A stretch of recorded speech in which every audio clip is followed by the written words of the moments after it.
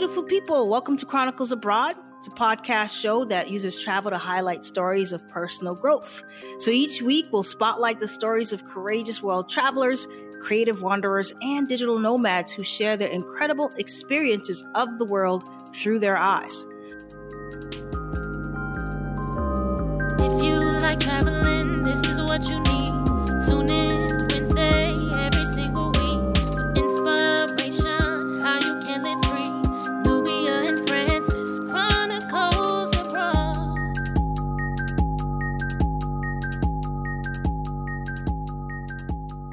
Hey everybody, welcome to Chronicles Abroad. This is your host Nubia. And I'm Francis. And we have an awesome episode for y'all today. We have Miss Gemma Patterson of the website halftheclothes.com. I kind of like that. I love that. I immediately think of nudity, but I know it's deeper than that. But it's kind of cool. I wish I would have thought of nudity when I was picking the website, but I just was reading all these travel quotes, and I really liked this one from Susan Heller. When you prepare to travel, you lay out all of your clothes, and then you take half the clothes and twice the money. And I don't really know about the twice the money part, but I'm definitely a minimalist. And so I was like, yeah, take half the clothes, exactly. And then I didn't really think about the alternative interpretations. It's okay. I thought it was cool. It made me smile when I heard it. I was like, oh, this is kind of awesome. Half the clothes. So Gemma, welcome to Chronicles Abroad. Thanks so much for having me. I'm so excited. So are we. So Gemma, you originally are from Wyoming, is it? Yep. Grew up in Wyoming. Okay. And approximately 8 years ago, you decided to leave the U.S. and head over to New Zealand. Mm-hmm. Of all places, considering the cost of food and the cost of living in New Zealand being so high, why was New Zealand your first choice for moving abroad?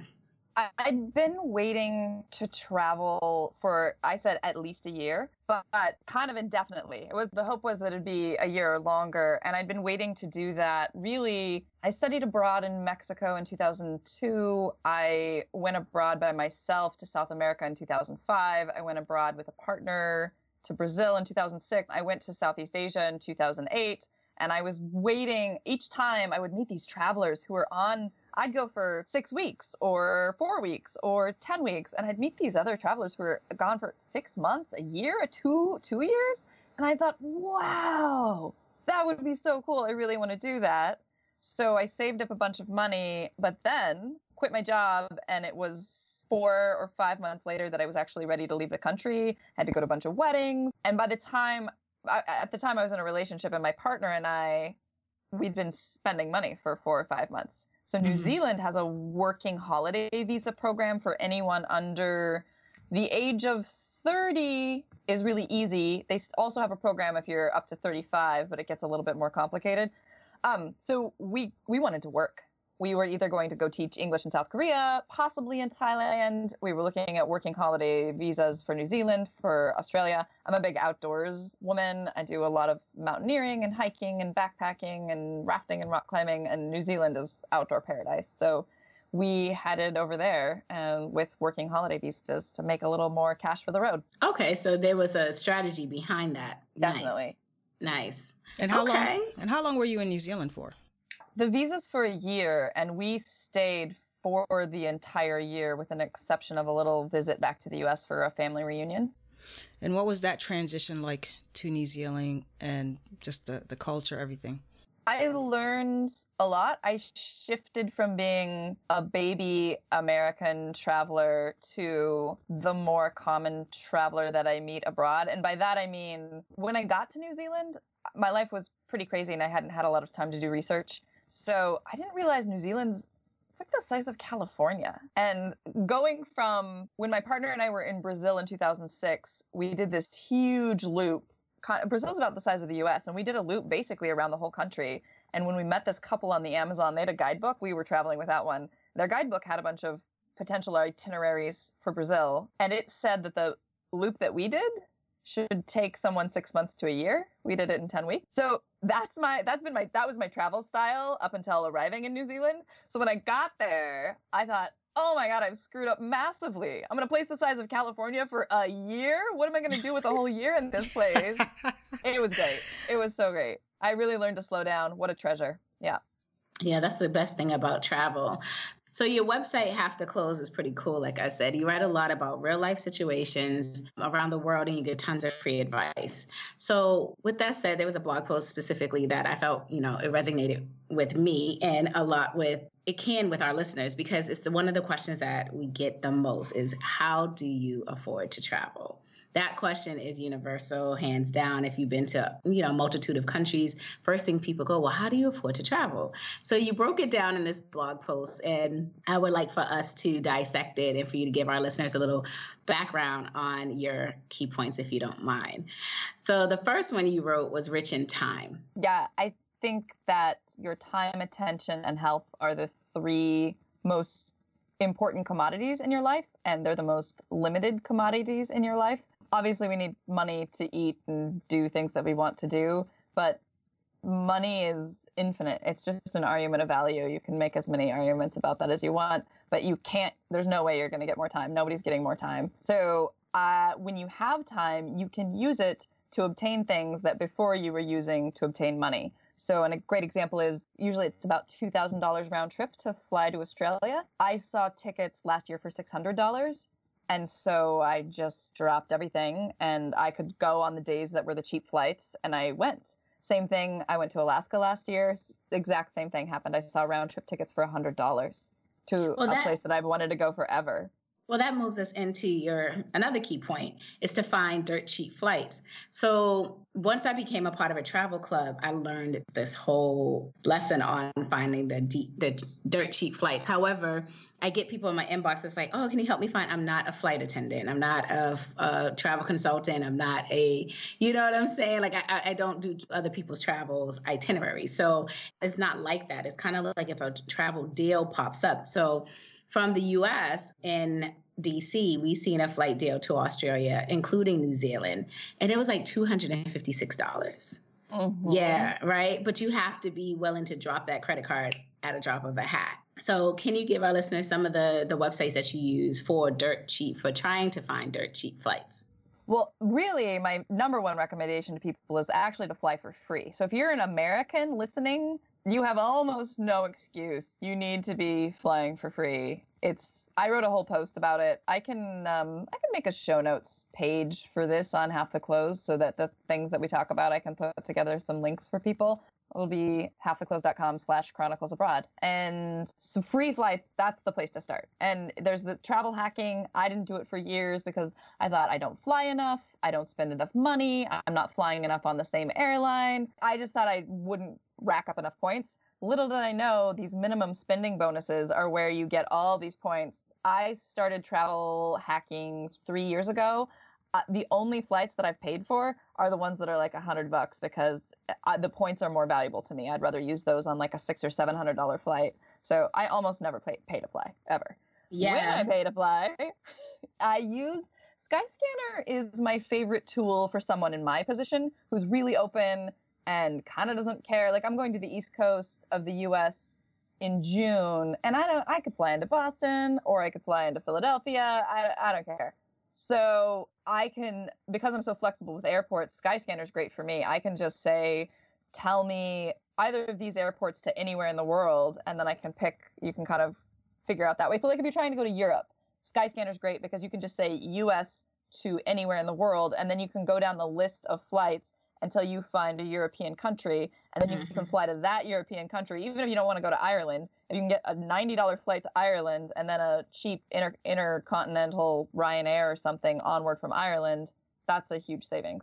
Yeah, so sometimes I go on Skyscanner and I just type in everywhere just because for shits and giggles, I want to see where I might want to go next. So sometimes do not let the destination pick the destination based on, let's flip that. Don't choose the destination, let the destination pick you. There's plenty of places I've been thus far because of the flight deal. I mean, I'll be honest, it worked out perfectly. If you're limited with your dates and that sort of thing, then I recommend Google Flights because it's an easier tool to put in multiple airport possibilities. I don't know. Where I grew up, it's so rural that you have to drive to an airport, and it's either going to be a 3-hour drive or a 6-hour drive or a 2-hour drive. So you just put in all of those different possibilities and see which one is going to work out for your situation. And so Google Flights makes that way easier than Skyscanner does. Skyscanner, you have to look that all up one at a time. Google Flights lets you kind of say, like, here are all of my possibilities, all my variables, go. You know, we're more than just travel. We provide tips, resources, and hacks for the curious traveler in you. So whether you're a lover of travel or just someone who is ready for a change, we have something for everyone. So the next key point, which I love, which is I'm a huge proponent of, is to be flexible. Can you give us some insight on what that means to you? So we kind of covered that already with the time and then the cheap flights through Skyscanner. You have to be willing to, like you said, you have to let the place choose you a little bit. And you also kind of have to let the dates choose you. I got this great flight to New Zealand. That flight in 2000, my first, I'm going to travel the world for at least a year, and now it's been 8. That flight I got, and it was with a layover in Hawaii, and it was just because we were willing to stop in Hawaii for a few days. It was really cool. That's awesome. Those long layovers are great. I tell people all the time, if you can get a 2-in-1, do it. It makes no sense. I have to head back to the States in June, and I am trying to find something that lays me over for like 36 hours, or 24 hours. I really am not looking for the 6-hour layover. I'm looking for that long layover so I can make another trip out of it and go to see another country while I'm there for a little bit. So totally that. Now, this is where I fail. Stick to a budget. So I also am a co-host on a podcast called Ticket to Blog, and my co-host, Bernadette, has this really cool YouTube channel called Felicia's Wallet. So anyone who has tried to budget and failed could really benefit from her series. I'm definitely one of those like spreadsheet freaks who love spreadsheets. If you're not me and you don't like spreadsheets, she's got the right advice for you. She's got like how to budget but not have to deal with a spreadsheet. But I write down everything I spend, every single thing, just because it's sort of like, have you guys read that book or heard about the book about cleaning out your house, The Japanese Art of Tidying Up? I've heard of that book. It's on my list, yeah. She talks about you touching everything you own once a year, right? Like just touch everything you own, and kind of it requires that you are more intentional and that you have more clarity. And so for me, touching everything I spent that day at least once in an intentional way versus just like, oh, walking down the street, there's a pineapple stand. Sweet, gonna have some pineapple. I go at the end of the night going like, okay, I spent $1 on pineapple. I spent $3 on this. I spent $25 on that train ticket. It's sort of like writing down what you ate, right? Like, oh, yeah, I guess I did eat 5 Snickers bars today. Maybe I shouldn't do that anymore.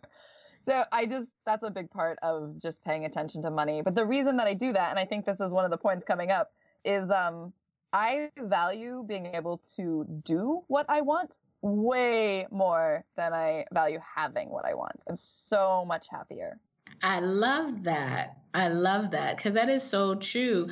Another thing is you get people that are like, oh, but it's so expensive. It's really not. I tell people all the time, if you cut back on some of the things that you are doing on a day-to-day, the brunches, the lunches, the smoking or hanging out, if you take 1 full week, maybe 2 weeks and not do it, you'll have enough for a round trip ticket, I'm sure, especially in a place like New York or Washington, D.C. You just have to look at where you're spending your money. Cut that up by a little bit. Before I left the States, I cut back on cable. Cable was very expensive. Mm-hmm. And then I realized I was flipping through channels with nothing to watch anyway. So why was I paying for it? I think a lot of our spending this is just my experience going from like working a desk job 9 to 5 to now this life. And I realized that back then, so much of my spending was sort of like self-medicating, essentially. And now that I really, really like my life, I just don't, I mean, back then, giving up the things that I spent money on would have felt like giving up sources of happiness, right? Like, but I want to go out to dinner with my friends, and I want to go to the bar and have 5 drinks, and I want to buy concert tickets. Those were my sources of happiness. So imagining like going to this travel life where you don't do those things anymore so that you can have money to travel. It's like, I don't want to be deprived of my only sources of happiness, but traveling makes me so much more happy. All that stuff is like child's play now. Like I don't even go out to dinner anymore because I realize I don't even like it. I used to go out to dinner all the time, but like actually I don't even like going out to dinner. All the other things I do are so much more fun. I love that. When I moved to Japan, knowing how expensive it is, so I found this really cool budget app, and I can't remember the name, but and so it allows me to plug in everything that I spend. Super easy to use. So I could see and project how much I'm like, okay, I need to back it up a little bit because if I keep going at this rate, I'm gonna go over budget. So it was super helpful to help me stay on track because it's very easy in Japan to go broke. Okay. Very easy. So, but I love that because sometimes you have to realize like the stuff doesn't matter, but the experiences are everything. The conversations you have, the scenery and landscapes that you've been able to witness, the sunsets, all that stuff. Like everything else doesn't matter, except for the food. I love to eat, so that's different. I was just saying, except for the food, I love to eat, so I can't compromise on that. But anyway, go ahead. There's an autonomy piece as well. The happiness that you get from autonomy, from just being able to do what you want with your time is so huge. Hey. That's true. That's true. And so what Frances said, it takes us into our next bullet point, which is to live other people's lives. And I don't think a lot of people, it's funny because I see people who have traveled and are seasoned travelers, but they really are still just vacationing. There's such a difference between vacationing and immersing yourself and actually learning, right? So I love this key point. So if you can go into a little bit more about what it means to live other people's lives. So I do a lot of work exchanging, and I'm a huge fan. The base model for this, although it varies enormously, is 4 hours of work a day in exchange for a place to eat, or a place to sleep and food to eat. And that changes depending on the location. Some people want more hours, some people want less hours, some people don't include food.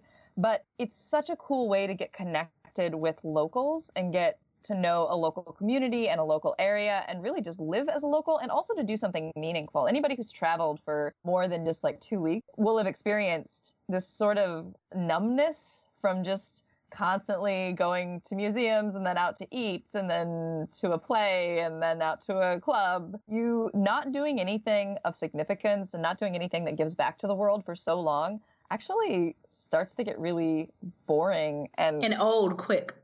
Yeah. So work exchanges are super cool because you're always creating something, you're doing something, you're improving someone else's life. I also really like house sitting. That's a really cool way, especially if you're an introvert like me, to get a little bit of downtime to yourself. But also there's a level of structure, right? Like you've got things that are going on with pets or plants. And so you've got a little bit of structure to your day, but you've also got a lot of time and space to yourself. And people who are of the demographic who are hiring house sitters generally have like pretty nice places to stay, which that part's cool too. Yeah.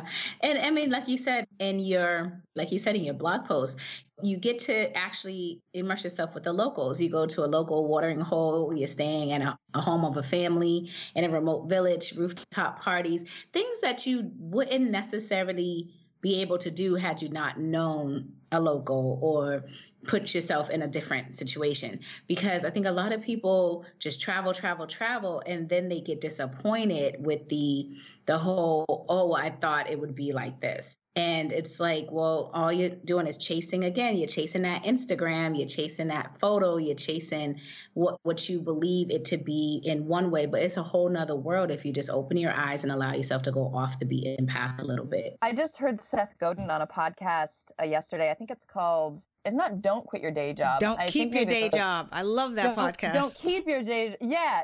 So he was on there and he was saying, at the very end of the episode, he was saying that kind of like the number one thing that he's really focused on right now is humans really like to be all humans need to be seen. And he was saying in cultures where humans are really trying hard to see each other, people are really happy. And in cultures where people are trying really hard to be seen, people tend to be really unhappy. And I think that this work exchanging and house sitting, you're very other focused. You're essentially trying to see other people. And when you're just going to the cafe and the museum and on the tour and taking your selfies for Instagram and Facebook, who are you focused on? You. It's all about you. You're not talking to any locals who aren't standing on the other end of a paycheck. It's just not very gratifying to focus on yourself. So if you can do that, if you can focus your life on seeing other people, man, it changes so your many whole happy world. days. Yeah, and I think he calls it radical empathy. And I think that's what's missing in a lot of exchanges and connections. And if you can come back to that, I mean, it really just turns your worldview upside down. I love it. I just wrote an article about this actually called How to Talk to People at Parties, because I used to be one of those people who was like, everybody's so boring and it's so hard. Like, the conversation runs out and then you're just standing there like, oh God, what do I say next? And like you ask the person a question, like, come on, man, just find one to run with. Don't make me do all the work here. And I finally, the person didn't put it like this, but eventually I got some advice from friends, because what I wanted was just a list of pocket questions. Just give me like 5 questions that I can ask anybody, and at least one of those 5 questions, people will finally have like a story or something to tell me so that I don't have to work so hard in these conversations that are miserable anyway. I'm at a party, I'm an introvert, get me out of here. So they were like, Gemma, that doesn't exist. You can't, these are humans. You can't just have this rote set of questions. And this person didn't put it this way, but essentially she said, you have to empathize with people. If they say they're from Boston, say, what was it like growing up in Boston? And if they say that they're an investment banker, say, wow, that must be really hard. Gosh, do you have to get up pretty early for that? Are you usually tired? Whatever. Just think about what it's like to live their life. Make a guess and ask if you're right. And essentially, that's what Seth Godin would call seeing other humans, right? Got it. I like it. I love it. And I call it traveling with a purpose, because I mean, we could sit there all day and say, oh, I went to this place and bought this and seen that. But how many times have you been able to say, I went to this place and was able to volunteer or give back in any kind of way? And that's when I sat down with myself and it's like, Nubia, what are you doing? You've been in 30 something plus countries and you still haven't immersed yourself in a certain way. So when you sit back and you really look at how you're traveling and the kind of money you're putting into travel, you're not really doing anything different if you're just traveling overseas to party, shop, and walk the museums.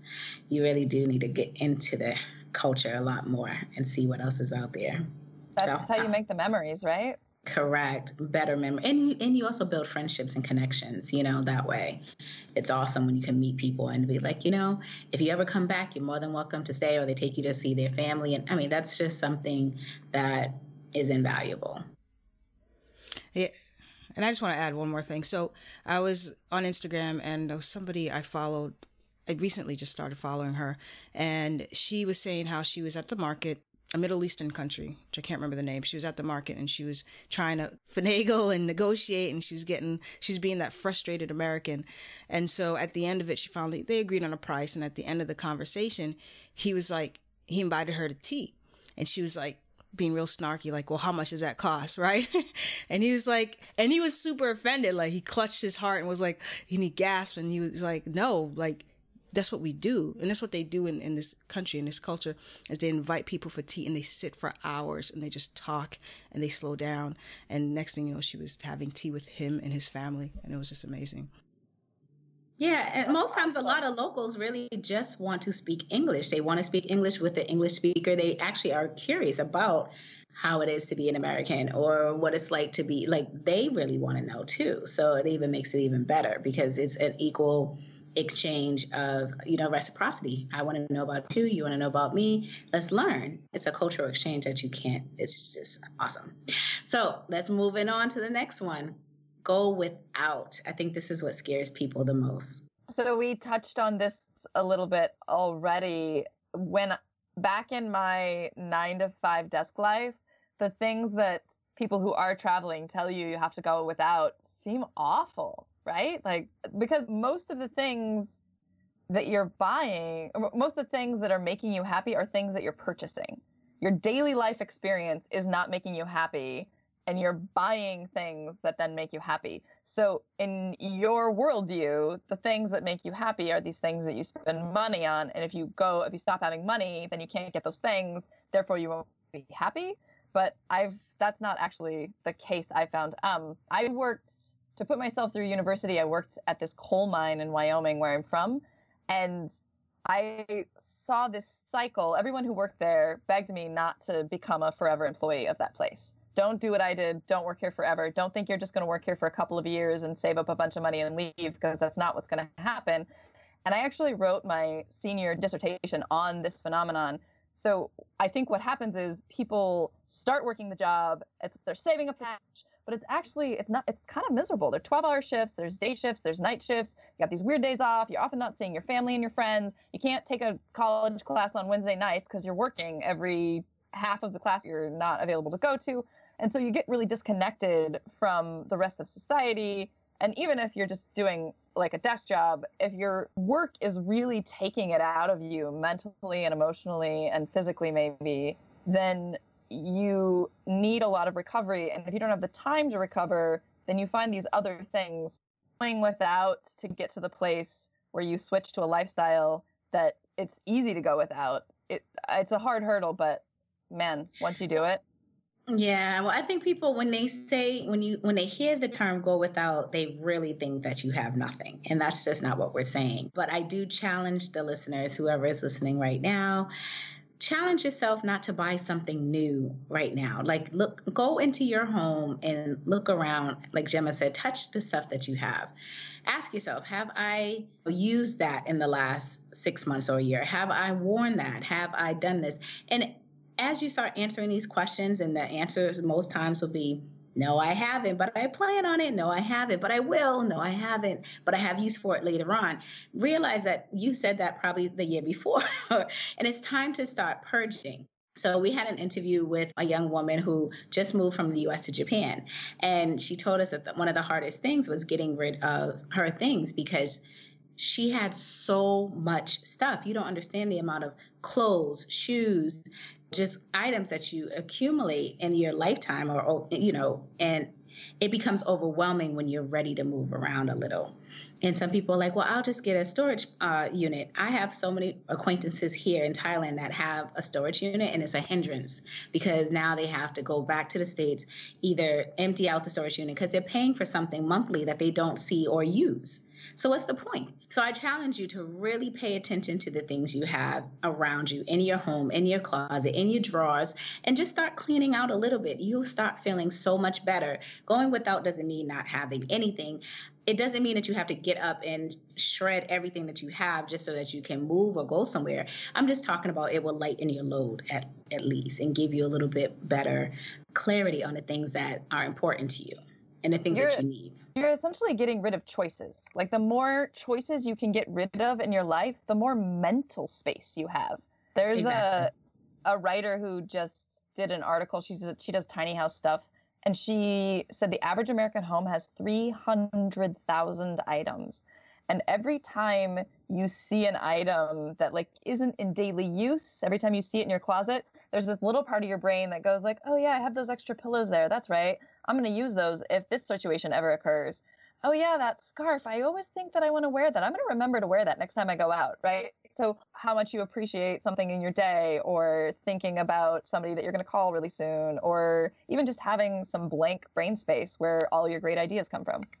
Exactly. I love that, because as I prepare for my move to Thailand, I'm like, got to do it again because I have a little bit extra stuff. Like, I brought these heels because Japan is such a business culture. I never wore them. You know what I'm saying? I never wore them. I don't even like wearing heels. So they got to go. So I'm downsizing again, literally getting rid of stuff. I'm like, this isn't good. And it's funny because I saw a post by the Minimalists, and they were had a list of things that to give you an idea of how to downsize. And I'm like, if it's worn, if it's looking like it needs to be trashed, let it go. Just let it go. And you feel freer. And I don't like having to make so many choices. So I don't like a lot of clothes or a lot of shoes anyway, because I don't want to have to get up and decide and do all of it. It's just too much mental energy. So I agree. All right. Next key point, travel slowly. Love This is that not one. everybody's. Yeah, I'm learning how to do that now, honestly. And not everybody has the time to do so. But can you give us a little bit of background on what it would mean to travel slowly?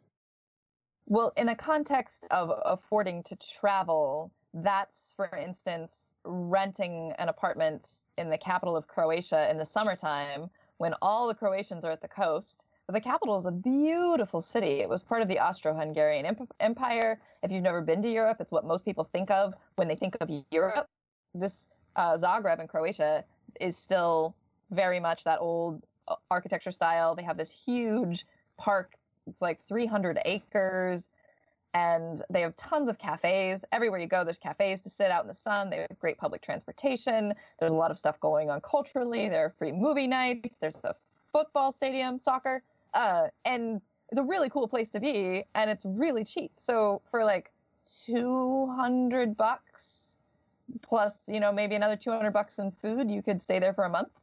Or you can spend a month going to 10 different places in Europe, and you can go to Paris, and you can go to London, and then you can go to Milan, and you can go to Sicily, and like add it all up, that's going to be, you could spend like 10 grand in a month. You could spend 20.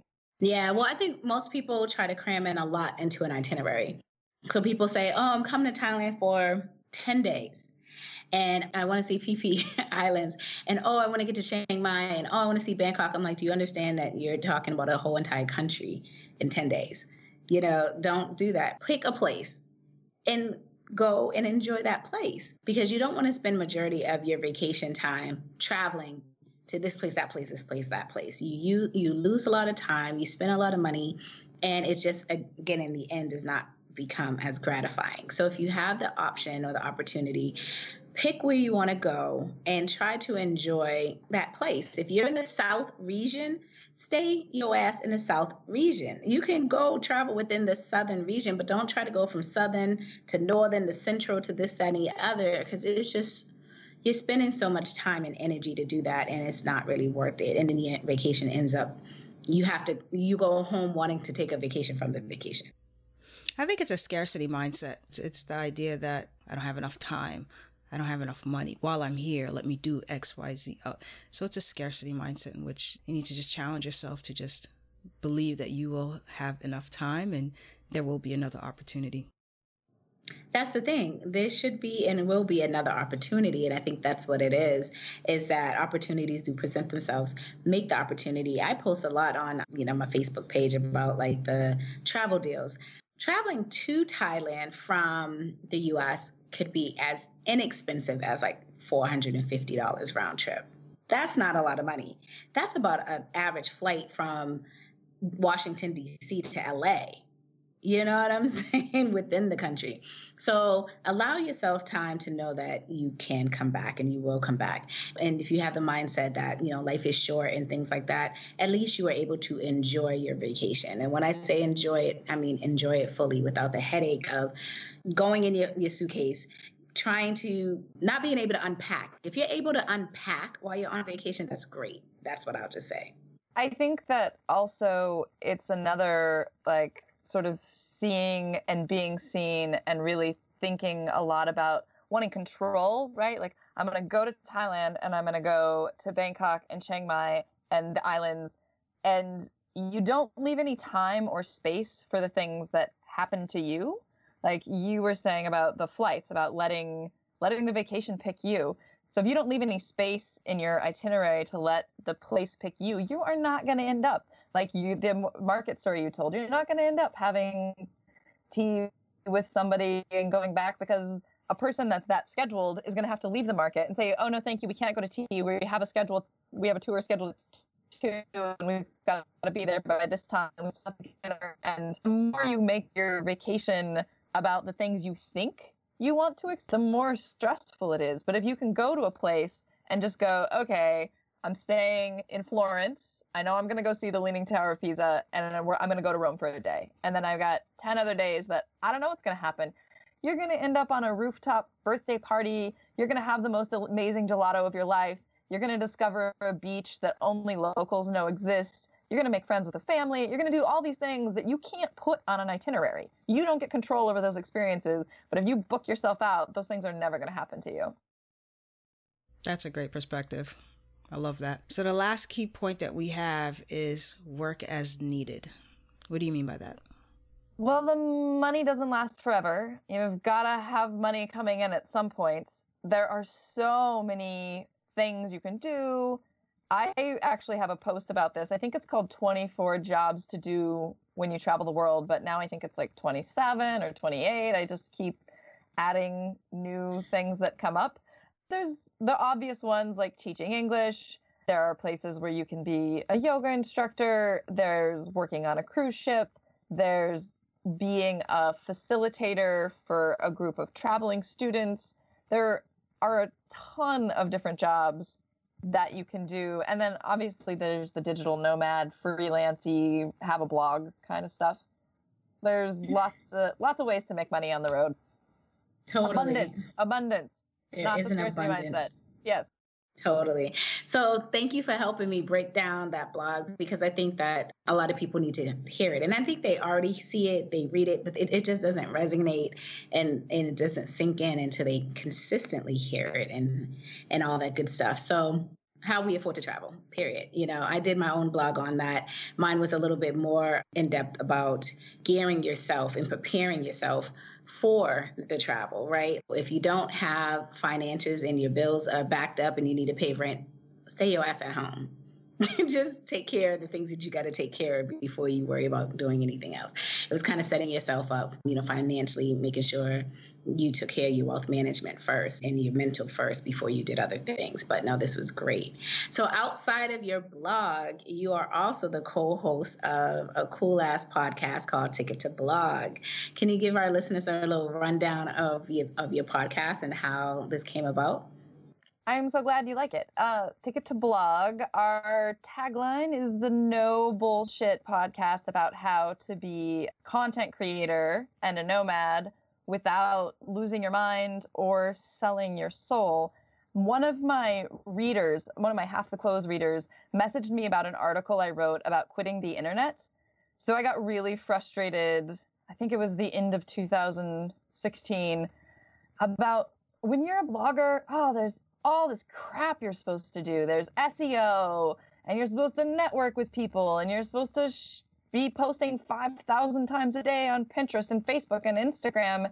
And it's, I don't know, man, like. Sounds exhausting.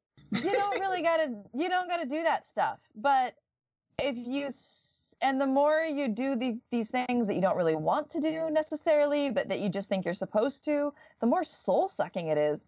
And I think the dominant message out there is that you do need to do this. You got to get your numbers, and then you got to convert your readers into customers. No, you don't.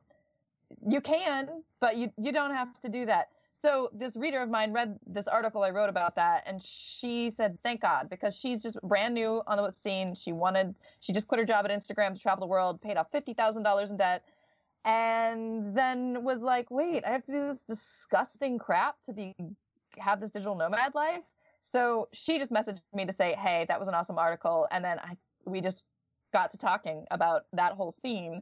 And I'd been looking to mentor someone who cared about being successful as a blogger or a content creator without doing this sales funnel, converting your readers, getting the numbers crap. And she was into it. So I said, well, and how about if we helped other people too? So we'll just record our conversations. And then all your questions that all newbies are asking, other people can listen to the answers. It's going well, and content creators are really liking it. But we also are hearing from like bartenders and lawyers and pilots that they really like the podcast. So I think it might be about a little more than just the content creator nomad life. I guess we obviously are touching on topics that a lot of people care about, not just content creators. So that's exciting once we figure out exactly what that is. Yeah, I think, and I listened to a few of the episodes and I love it because I'm in that blogging world. I took a blogging course, which cost over $1,000. I'm taking a content marketing course now that's free. And so it reminds me of, Tim Urban, I don't know if you're familiar with him, but he did a TED Talk about procrastination. the way that he operates, and for those of you who don't know who Tim Urban is, he's a chronic procrastinator. It always validates me because I'm a procrastinator too, but he still gets things done. And his idea is that he won't post anything unless it's of value. And a lot of his blog posts are massive. They're like long form content, 3,000 words, sometimes 10,000 words. And that's how he operates. Actually, he posted something on Instagram, and one of his readers was like, when are you going to post, a new blog? And in one of your podcast episodes, you had mentioned you're not going to lose readers. Those who are really your raving fans are going to wait, and they're going to wait sort of patiently, but they're going to wait until you produce the next valuable content. So I love that concept.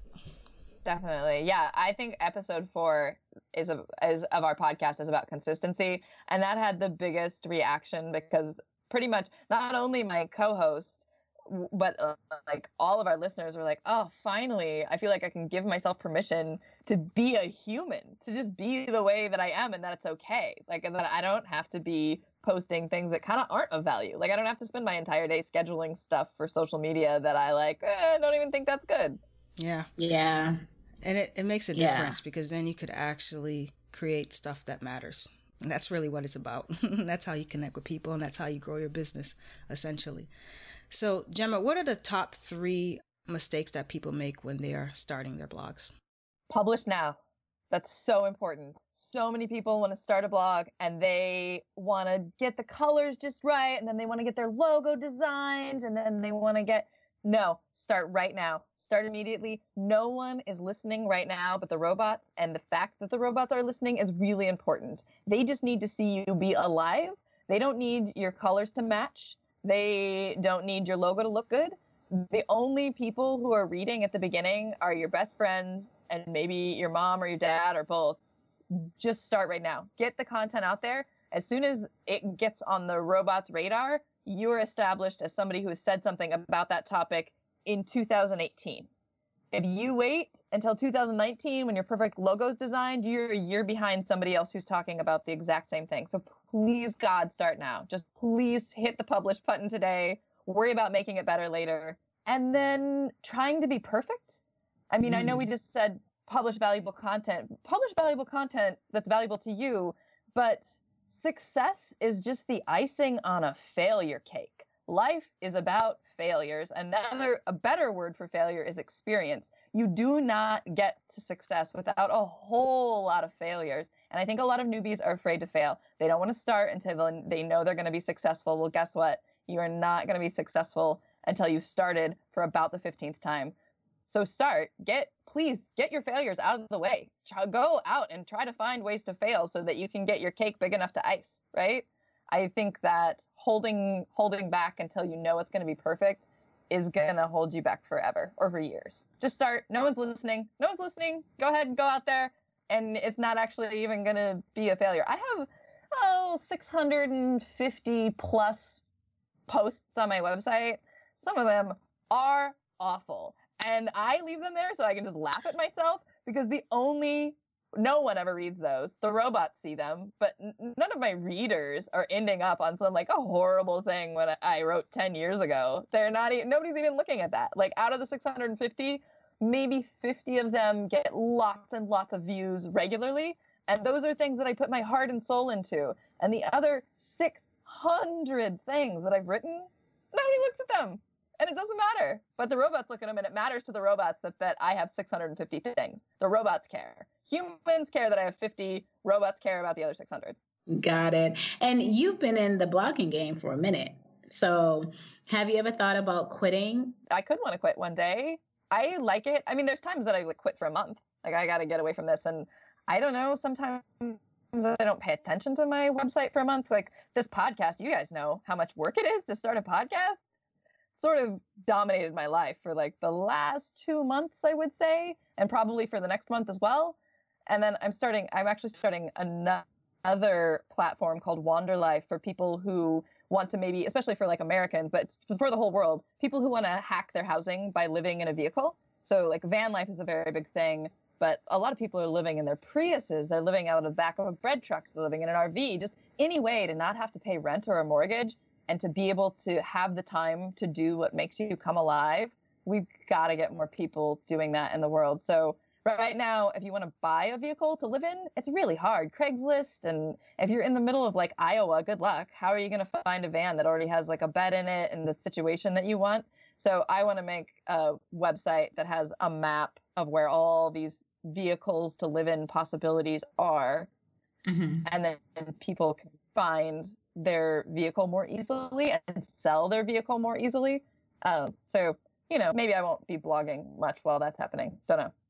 Got it. So I think a lot of people are gravitating to your website is because of the idea of you don't have to be perfect, and the idea of put a lot of lousy stuff out there, be lousy and be comfortable with being lousy until you kind of find your voice and your rhythm, but also be motivated to experience and create more value in your life. And I think that's why a lot of people, that's probably why you're getting pilots and non-blogging individuals who are gravitating and enjoying it and consuming your content. Yeah. So what do you value most about the whole blogging life? Because you share and you give a ton of information on your website. So what do you value the most about this blogging life? I mean, I guess I'm going to sound like a crazy hippie, but I'm just doing, I don't know if you've heard this quote, so I wish I could remember who said it, Howard something, but the advice is not to ask what the world needs, but to ask what makes you come alive and then go out and do it, because what the world needs is people who have come alive. And the crazy hippie part of that is I just really like helping people. I like taking information that I have and then giving it to people to make their lives better. I really like doing that. That's what makes me come alive. So I love writing an article for 10 hours about how to get free flights. And I love writing, I made this packing list. We talk about it on our podcast just because it's the classic example of evergreen content. And it's a textbook example of a lot of things. I spent weeks in a Bangkok internet cafe on a spreadsheet platform going through every item meticulously in my bag because I wanted to. Like, I didn't ever know that could be like a thing that might make money one day. I just really wanted all these backpackers to stop carrying around these enormous backpacks. It's like the size of another human, like an adult human. Please stop doing that. You don't need all that stuff. Please stop. So I went, well, the reason they're doing it is because at the time, there really were no packing lists on the internet. Like, you would get on the internet and you'd go like, okay, packing to travel abroad, packing to travel the world. And you'd get like some newbie who was like, hey, I'm leaving and here's what I think I'm going to bring. And it would be like, obviously way too much stuff. I'm doing something I've never done before. Here's how I think I'm going to prepare. Nobody had come back. Nobody had said, hey, I've been on the road for 6 months. All those Band-Aids, totally didn't need them. Nobody did that. So I was like, I am going to save everyone from this horrible backpack situation. No more big backpacks. And then I just spent all my time doing it. And it's been popular for like, I didn't even know that it was like #1 on Google. I hired a consultant to help me figure out what an XML sitemap is and tell me some stuff about SEO. And she was like, yeah, you have some like content that's #1 on Google and you should be doing some stuff with it. Like, oh, cool, good. I was almost one of those people who bought the big backpack. I'm still trying to figure it out. I haven't done it but yet, or I don't know. I'm still figuring it out. So I probably need to go read that post and familiarize myself with minimalism and less. So it's time to dive deep and look into the holistic perspective of travel. We believe traveling is an investment in you. So our mission is to inspire you to book that flight, check that item off your bucket list, and go on that adventure. And our hope is to ignite connections all over the world.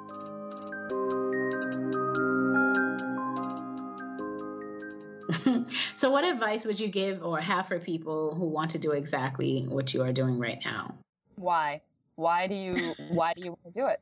I mean, I'm not asking you why. I'm asking them why. Why do you want to do this? Yeah. If you don't know why you're doing what you're doing, you're not going to be very good at doing it. You're going to be really good at doing the things that you already know how to do. So if you don't know why you're trying to change, you probably aren't going to. You got to get an action plan, right? So know why you want to do what you want to do, and then you can go about figuring out how you want to do it. And you don't even necessarily have to know why you do want to do a certain thing, a new thing. You could just know why you don't want to keep doing what you're doing. That's enough clarity. But you gotta get clarity. And a lot of clarity takes time. And a lot of us in our time deprived lives have zero time for clarity. None of it, right? So you don't have to meditate if you want. Like, don't meditate, fine. But like, put aside that 20 minutes and just promise yourself that you won't do anything. You can do whatever you want. You can sleep. You can lay on the floor and stare at the ceiling. You can write if you want. You can try and meditate maybe you're actually good at meditating. You can meditate, but give yourself some time and space in your life to think, so you know what your why is. And once you know why you're doing something, once you have that connection to your purpose, you'll be on fire. I love that. I think that's really solid advice, because often we find ourselves moving abroad and do all these things for one reason, turns out to be another, and it's just one big mess. So yes. So Gemma, we're going to wrap this up. Let our listeners know where they can find you on social media platforms. This is what I always say. Don't find me on social media. I mean, fine. I'm at Half the Clothes on Instagram, but I don't really post there. I think I have like 2 photos ever. I'm Half the Clothes on Facebook. And then at Ticket to Blog on Instagram, at Ticket to Blog on Twitter, and Ticket to Blog on Facebook. It's the number 2, because if you use the word 2, it looks like Ticketo Blog, like it's Italian or something. But what I really want you to do is get off social media. Stop spending your attention on that stuff. That's not what you want to do with your life. So sure, like, follow me, and then you can see all my posts that say, put down your phone, get off social media. What are you doing? Go do something you really love. Yeah, follow if you want, but really, what I really want you to do is use your time and attention on the thing that makes you come alive, please. I love that. That's awesome. I feel that's inspired. Awesome. Well, thank inspired you, Gemma. To do what? What you doing? Well, we can talk about it off air.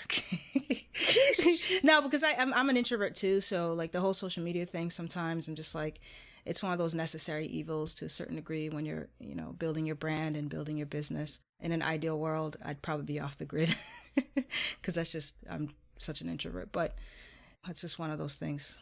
It's a balance.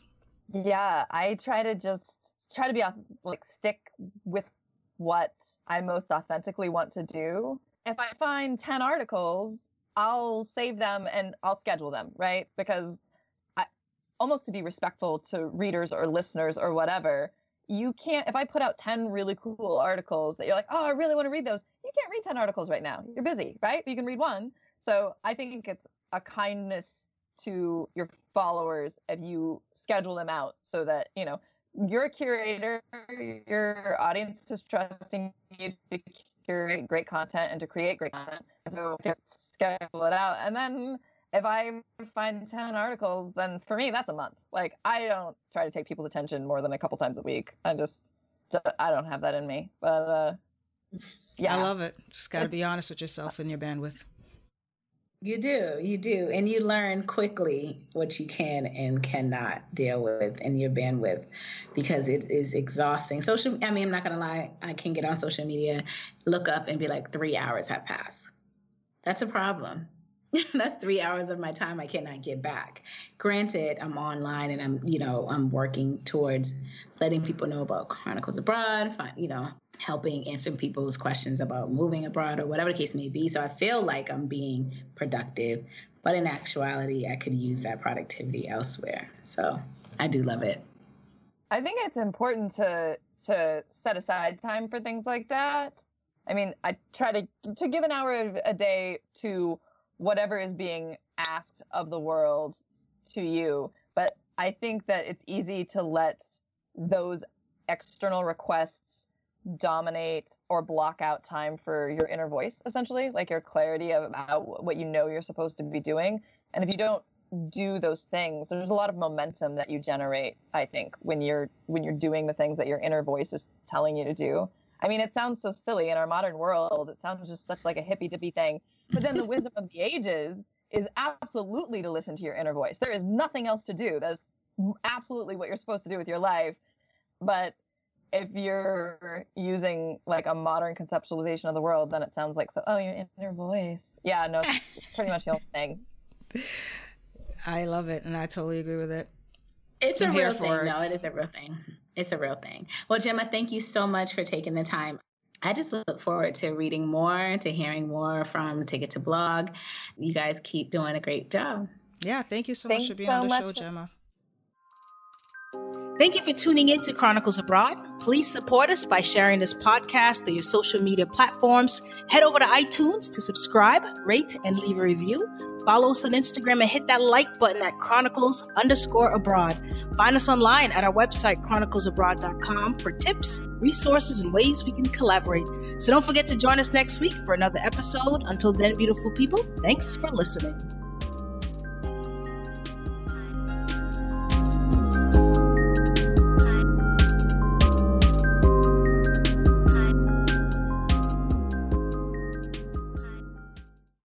Music by Stephanie James and Almighty K Rock, produced by Adam Marcus.